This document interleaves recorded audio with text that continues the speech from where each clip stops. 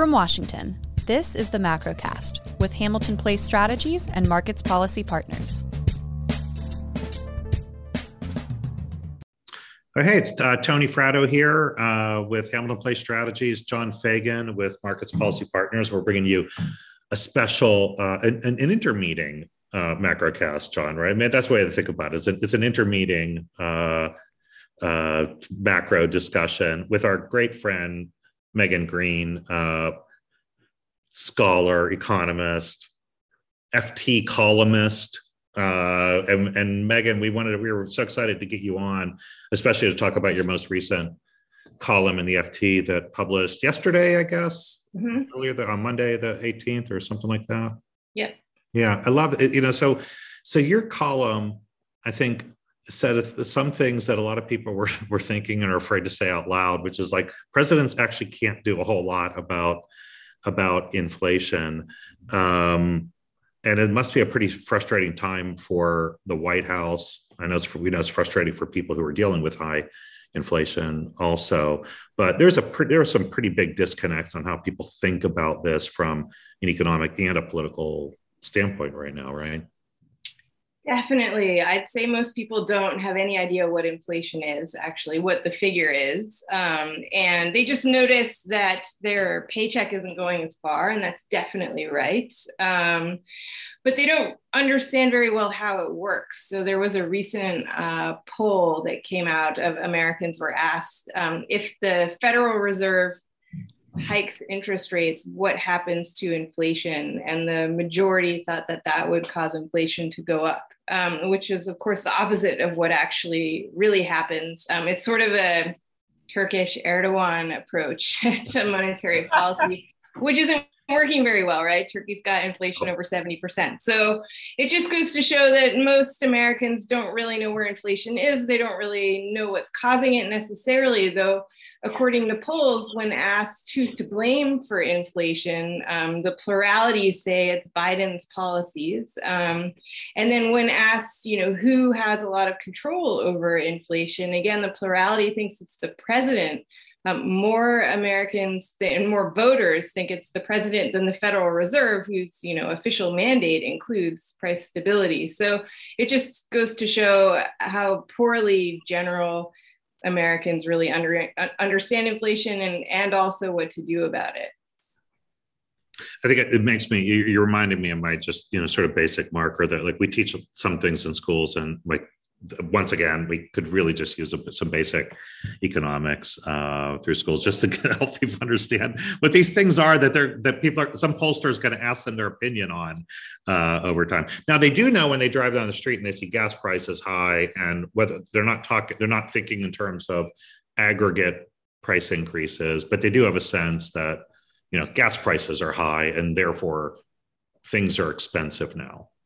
Definitely. Yeah. So gas prices and alcohol prices, people tend to be pretty up on, and also where they are relative to what's happening with their paycheck. But it is worth pointing out that inflation is a deeply personal experience. So we kind of have this basket and we weight different things to come up with one single aggregate number for inflation, for price rises, but actually your experience with inflation depends entirely on what you buy.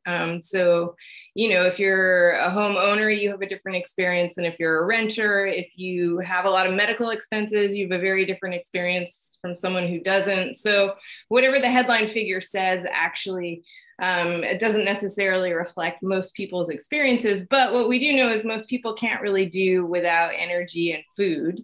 And energy and food costs are up pretty significantly. And that affects, low income people disproportionately because a larger percentage of their paychecks are going towards that.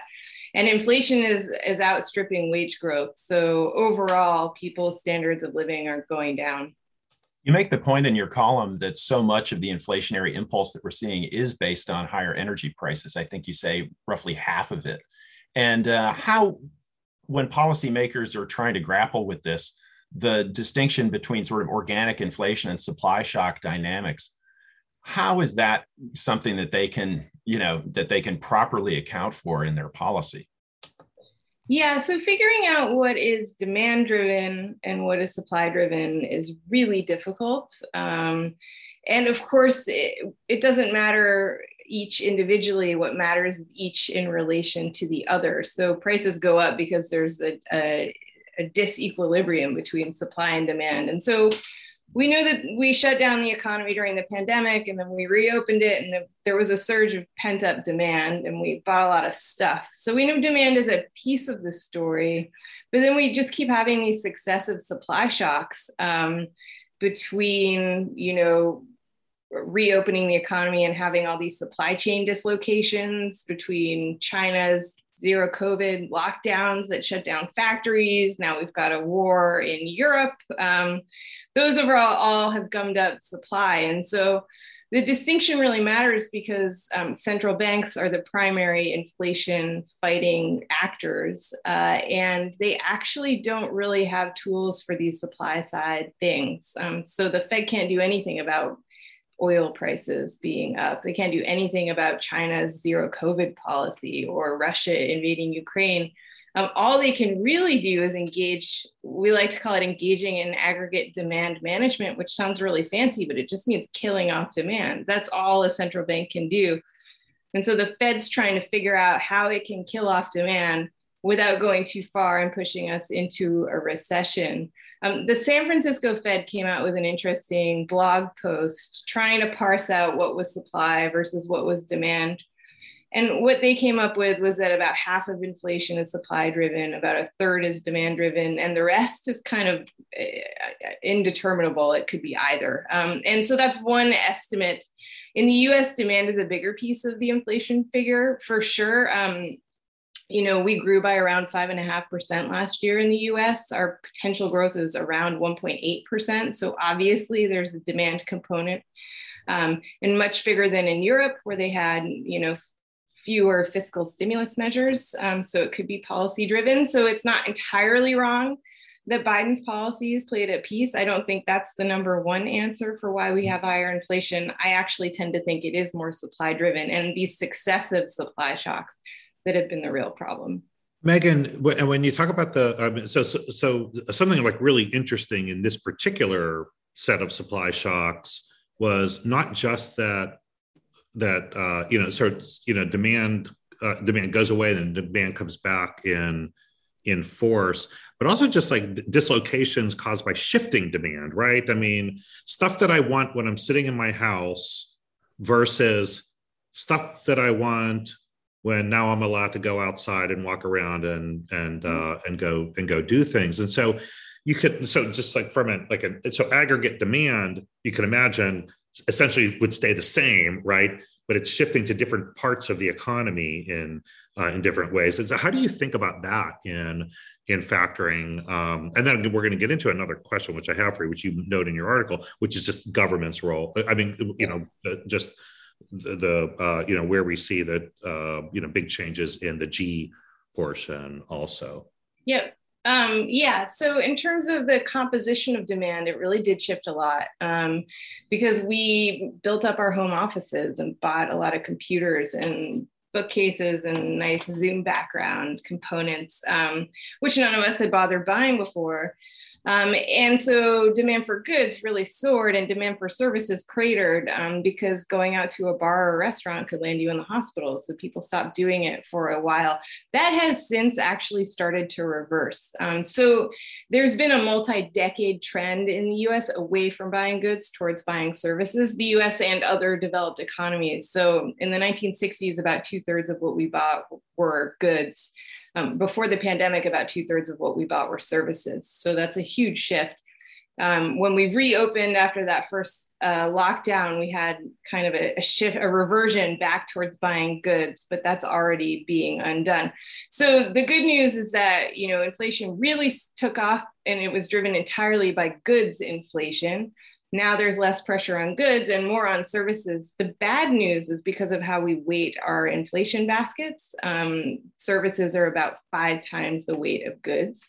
And so that means that if we're shifting towards services, that's going to push up services inflation, and that's going to feed through and push up inflation for a while to come, unfortunately. In terms of your other question about, the government's role in all of this, I do think that there is a correlation between between the inflation that we've seen in the US, which does have a significant demand component, and the inflation we're seeing in the rest of the developed world, which really is overwhelmingly energy and food costs, supply driven. And I think that is to do with our pandemic response, which involves throwing a lot of money at a lot of households and companies just to try to reach individuals and small firms in particular that were falling through the cracks, since we didn't have good mechanisms for ferreting out who exactly needed money. And so we had huge fiscal stimulus measures in 2020 and 2021 in a way that Europe and Japan didn't really. They had a different approach and spent much less overall.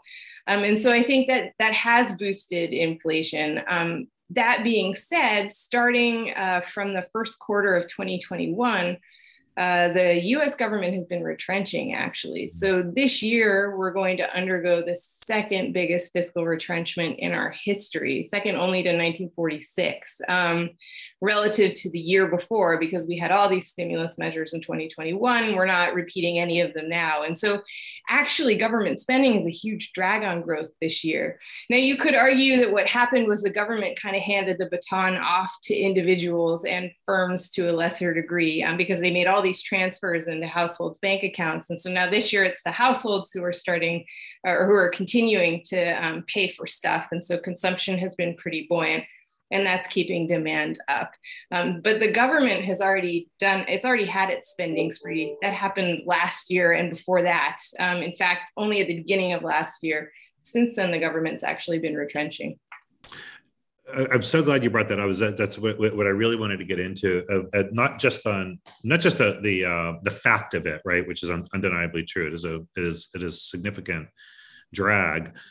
Literally hear no one talking about it, right? Mm-hmm. I mean, this forms no part. You can watch CNBC or Bloomberg all day long, and no one will talk about fiscal drag this year and what the impact might be on inflation. I suspect one of the reasons for that is that some people just aren't paying attention to it, but the other is that it's hard to quantify, isn't it? I mean, when you're putting dollars into the economy, you know how much you're putting in based on what baseline, like just size of the economy, a guess on output the gap, right? I mean, you could have debates over the size of the output gap and things like that, but you kind of know what you're putting in. Here, like the base is shifting. We don't know what people are doing with savings. Really, credit is available also, and I just think I wanted to ask you, like, how do you account for that? I mean, have you given thought on how you would measure it? So it's not actually that hard to measure. Maybe it's just hard for me. Yeah, the CBO comes up with estimates. So they basically just look at what has been legislated. And actually, Brookings has a great fiscal impact monitor that updates this regularly, and they present it in a nice chart. So it's really easy to see. And they're just looking at what's been legislated at the federal, local, and state government level as well. They're looking at tax revenues too. And so it's a fairly straightforward calculation. The more difficult piece, though, I think, is what's happening to that money and once it gets to where it's supposed to. And then you have to come up with kind of multiplier effects. And what does that mean for households and different quartiles by income of households, which are all different. And then it gets really tricky. And so I think that's why we're having trouble. We know what the government put in and what the government's getting in revenues, but it's really tricky to figure out the next round of spending and what the multipliers of all of that are. And so, as I pointed out, the government stopped that spending a long time ago, but households have picked it up pretty much. And that's why demand continues to be fairly strong. With interest rates rising, the hope is actually that demand will cool off quite a bit. And there are some indications that's happening, but we don't have a great way of knowing exactly what those multipliers are. Is that even harder with the bipartisan infrastructure bill being that last sort of impetus of fiscal spending? That is obviously not the same kind of, shot to the, right into the veins of the U.S. consumer. It's a slower drip. How is that difficult to model in terms of not just the multiplier effect, but when it actually is spent versus legislated? Yes, absolutely. And that's gotten more difficult because of all of these supply chain disruptions. So, even those projects that were shovel ready aren't happening as quickly as we had expected because they're having trouble getting materials and it's all more expensive and everything's delayed. And so trying to account for that is pretty difficult. But that feeds through more into kind of how much productive investment is happening, right? We know what the government has at least earmarked for this. It's just figuring out the second and third round effects on the economy. That's really difficult. There just is no such thing as shovel ready, though. I mean, it just doesn't, nobody, no developer goes through, or state or municipality goes through the effort of, environmental, planning, zoning, like years of preparation, permitting, acquiring land, all the things that you have to do, and then sit around and wait for money, right? Because that's all expensive. So like it's never as fast as people think it is. Also, all infrastructure spending takes literally years to spend. You could say, government could say we spent it this year by sending it to a bunch of people, but it doesn't flow into the economy for a couple years. And it's always, which is, I mean, it's all good. That's why we should keep, doing it well and the most productive projects, but it's always, there aren't as big, as many big bangs. Like you would think if you were a Biden administration, you were kind of hoping maybe, right, you would get out there and you can go stand in front of some big projects that were getting done. And he hasn't had very many. We haven't seen too many pictures of him out there doing that yet.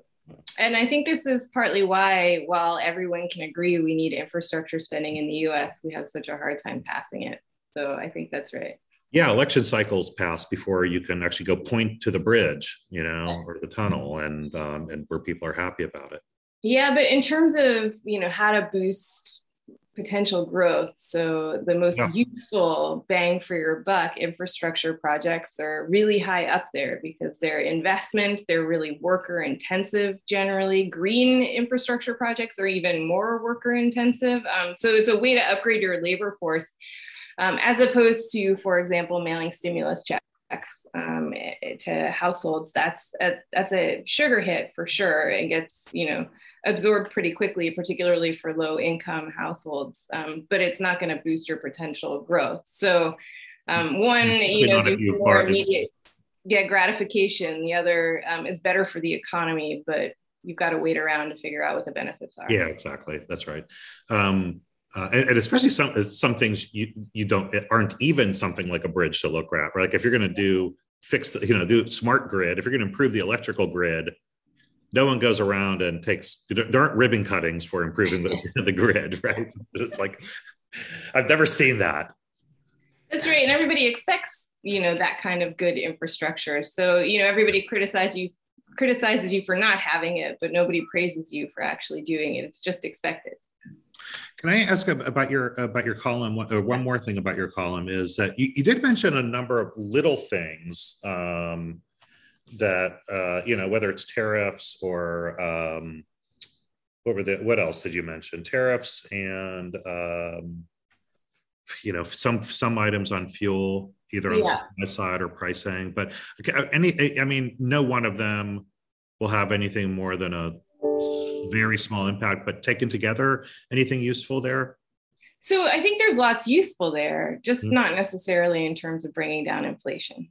So, a lot of the measures are really aimed at bringing down energy costs. And given that, as John pointed out, that's about half of our inflation, that might help. So, Biden's releasing a lot of the strategic petroleum reserves every day to try to improve supply so that supply and demand can be brought into equilibrium. Since demand is way back at pre-pandemic levels, that helps on the margins, but actually doesn't offset what we're losing as a global oil market from the Ukrainian war. So it helps a little bit, but also given it's a global market, it's probably overwhelmed by a whole bunch of other factors.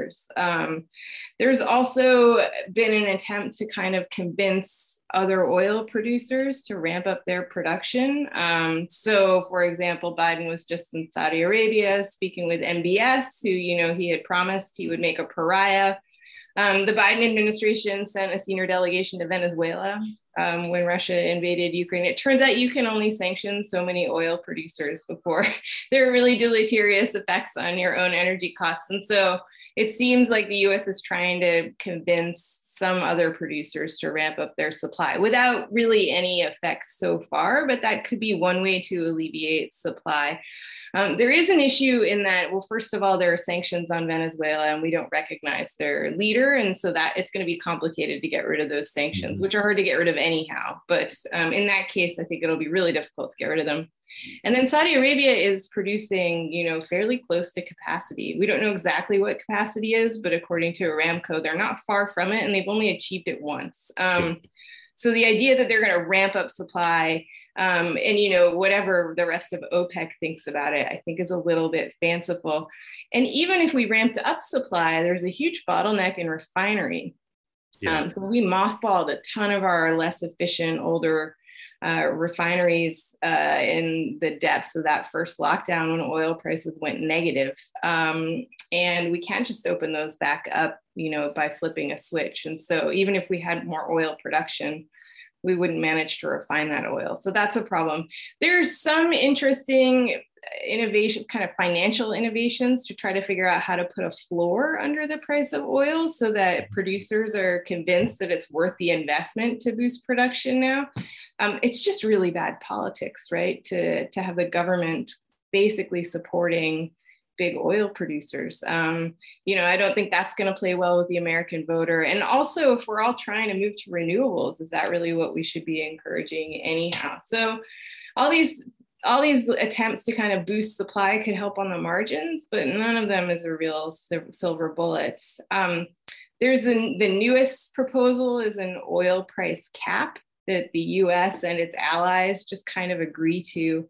I honestly think that's inspired by the EU sanctions, which will kick in on December 5th of this year, whereby they're not only embargoing Russian oil, but also insurers and shippers.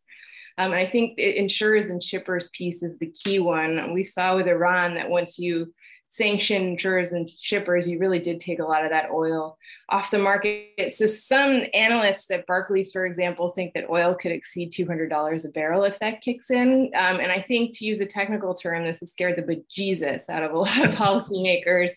And so I think they're trying to figure out how to get around that without weakening sanctions. And so this oil price cap would allow them to sort of exempt shippers and insurers as long as oil sold at a certain price.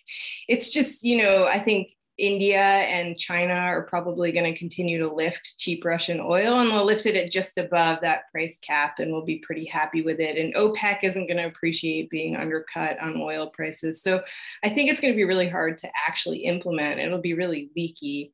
But we might go that direction just to get around this shipping and insuring issue that we've got. So that's something that could help on the margins. And to be fair, it does help with the fact that, we're pouring all these revenues into Russia, which they're using to finance this war that apparently we all oppose, right? That's why we imposed the sanctions. So it could help with that. And then just domestically in the US, there's a proposal to cut gas taxes.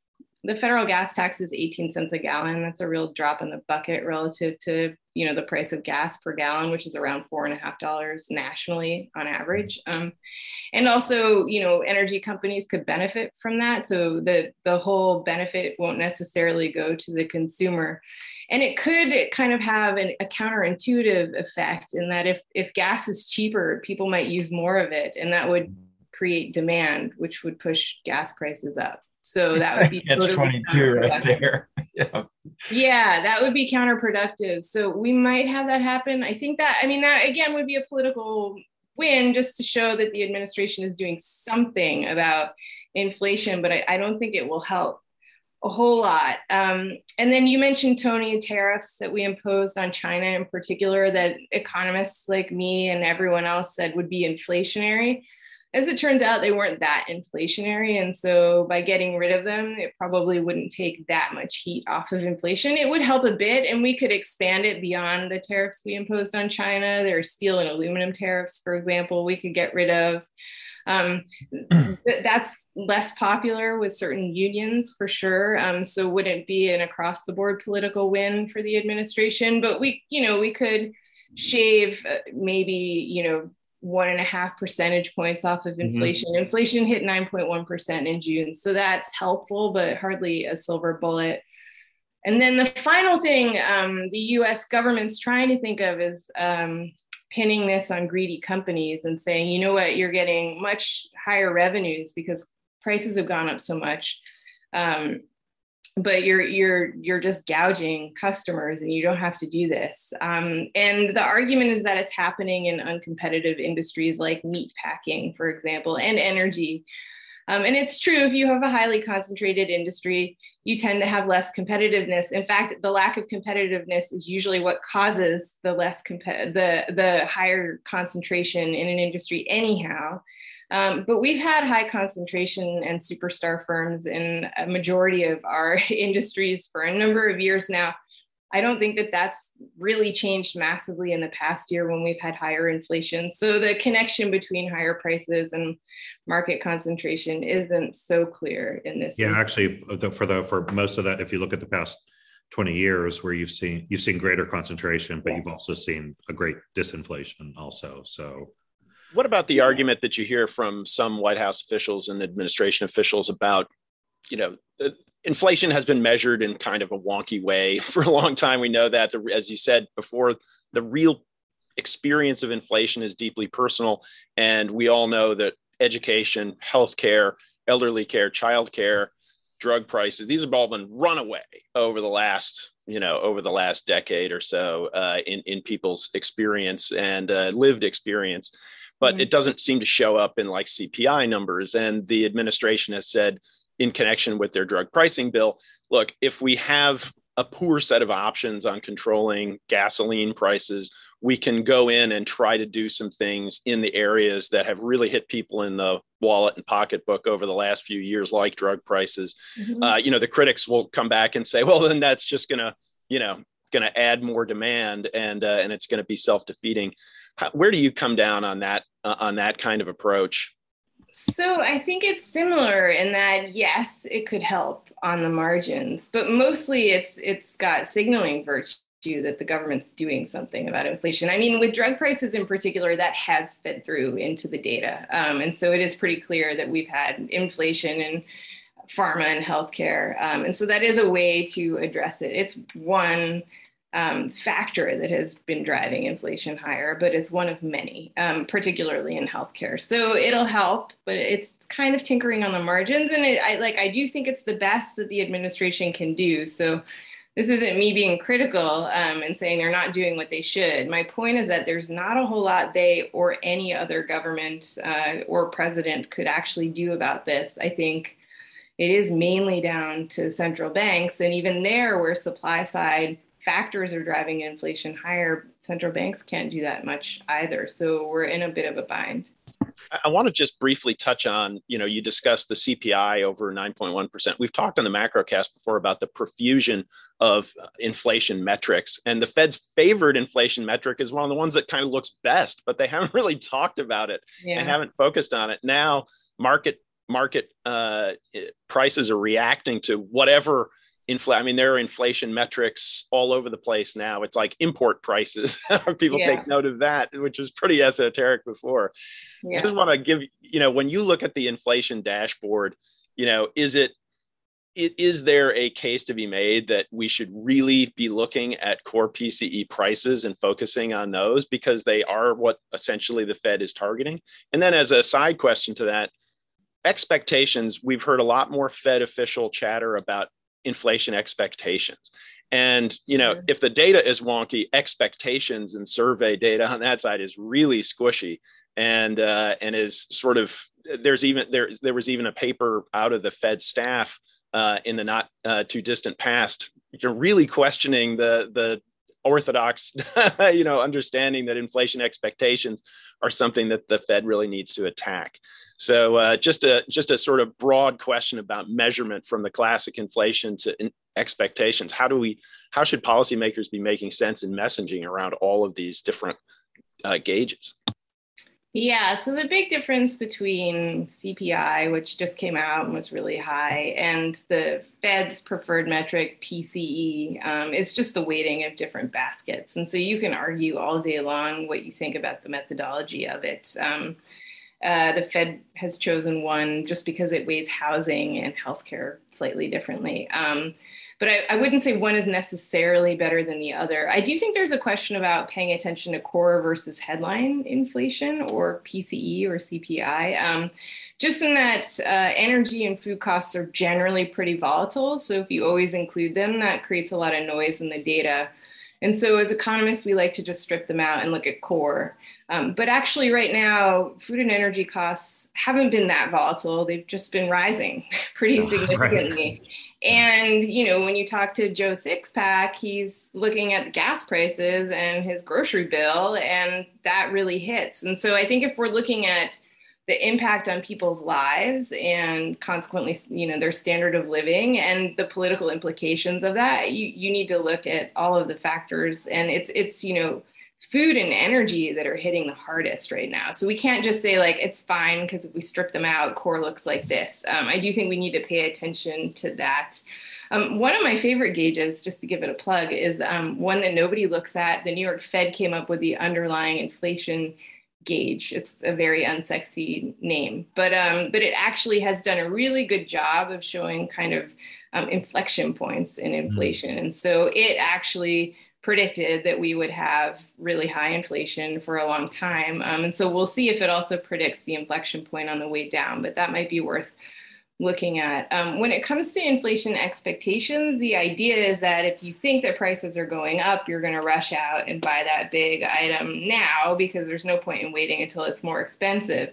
And in doing that, you're generating demand, which in turn pushes prices up, and you end up in this endless spiral. So the theory behind it really works. I did mention earlier, though, that most Americans think that when the Fed hikes rates, inflation goes up, right? So people don't actually have a great sense of how to respond when policy happens and change their expectations accordingly.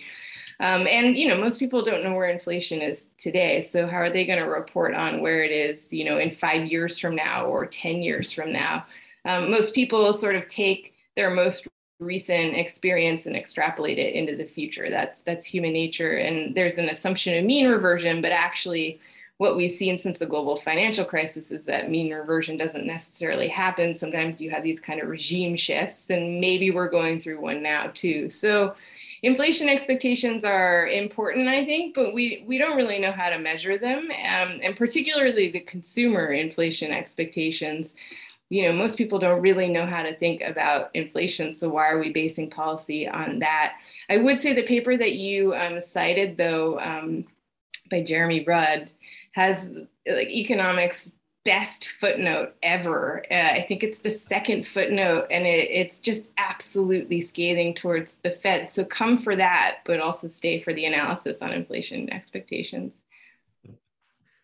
Hey, Meg, while we have you, we were talking mostly about the United States, but I think you and I end up somehow crossing paths in Italy and places like that all the time. Could we take a minute on Europe? Yeah, sure. They're obviously struggling with a lot of the same things, and I know you spent a lot of time there, and so they're faced with some of the same challenges.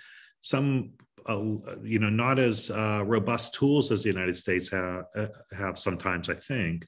Although, unless I want to count the defeating inflation, structural propensity to slower growth maybe is probably helpful in Europe's favor right now. But we don't know what this near-term. The near-term future is going to be very, very challenging for them because of energy more than anything else, right? Yeah, so I think Europe has it much worse than the US. Europe is being disproportionately largely hit by the war in Ukraine, which is much closer, and also they're reliant on natural gas infrastructure for a lot of their energy. Um, and so, energy costs were already higher in Europe, have gone up much higher than in the US in Europe now. And then on top of that, most of inflation is supply driven. So there's not a whole lot that the ECB can do about that. But then there are a few different kind of special things about Europe that make the ECB's job even harder. I used to think that being like a toll booth collector would be the worst job ever. I now think being at the ECB right now, being Christine Lagarde would be the worst job ever. Definitely. Just because she's got such a hard time of it. So, I mean, we talk about stagflation in the US, and it's, it's a worry because it's every central banker's worst nightmare. But it's my base case for Europe that they'll have high inflation and no growth. In fact, if Russia doesn't reopen Nord Stream 1 when it's done with maintenance later this week, even the Commission has said that could push the Eurozone into recession. And I think that's quite right, because it's not just a question of price. You just wouldn't have enough supply. So a lot of companies would have to have shutdowns, and that would push growth it would push Europe into contraction. So yeah, particularly in places like Germany, right? Yeah, Germany and also Italy, who both are reliant on manufacturing for a lot of things. That's very energy intensive. So that's really tricky. So I think stagflation is a base case scenario in Europe, even if Nord Stream 1 does reopen at the lower capacity it's been running at. But then at the same time, the ECB has followed the Fed in the sequencing of its monetary policy, in that they've insisted on winding down their bond buying program before moving rates. And so now we all expect them to hike rates this month, because at the end of last month, they stopped their bond buying. But in the Eurozone, bond buying was the only way to compress spreads for certain countries, particularly Italy. And so what we saw was that the second that bond buying ended, Italian yields started creeping up. And in fact, Italian spreads to German bunds were really blowing out. So now the ECB's decided it has to come up with a new tool to address that.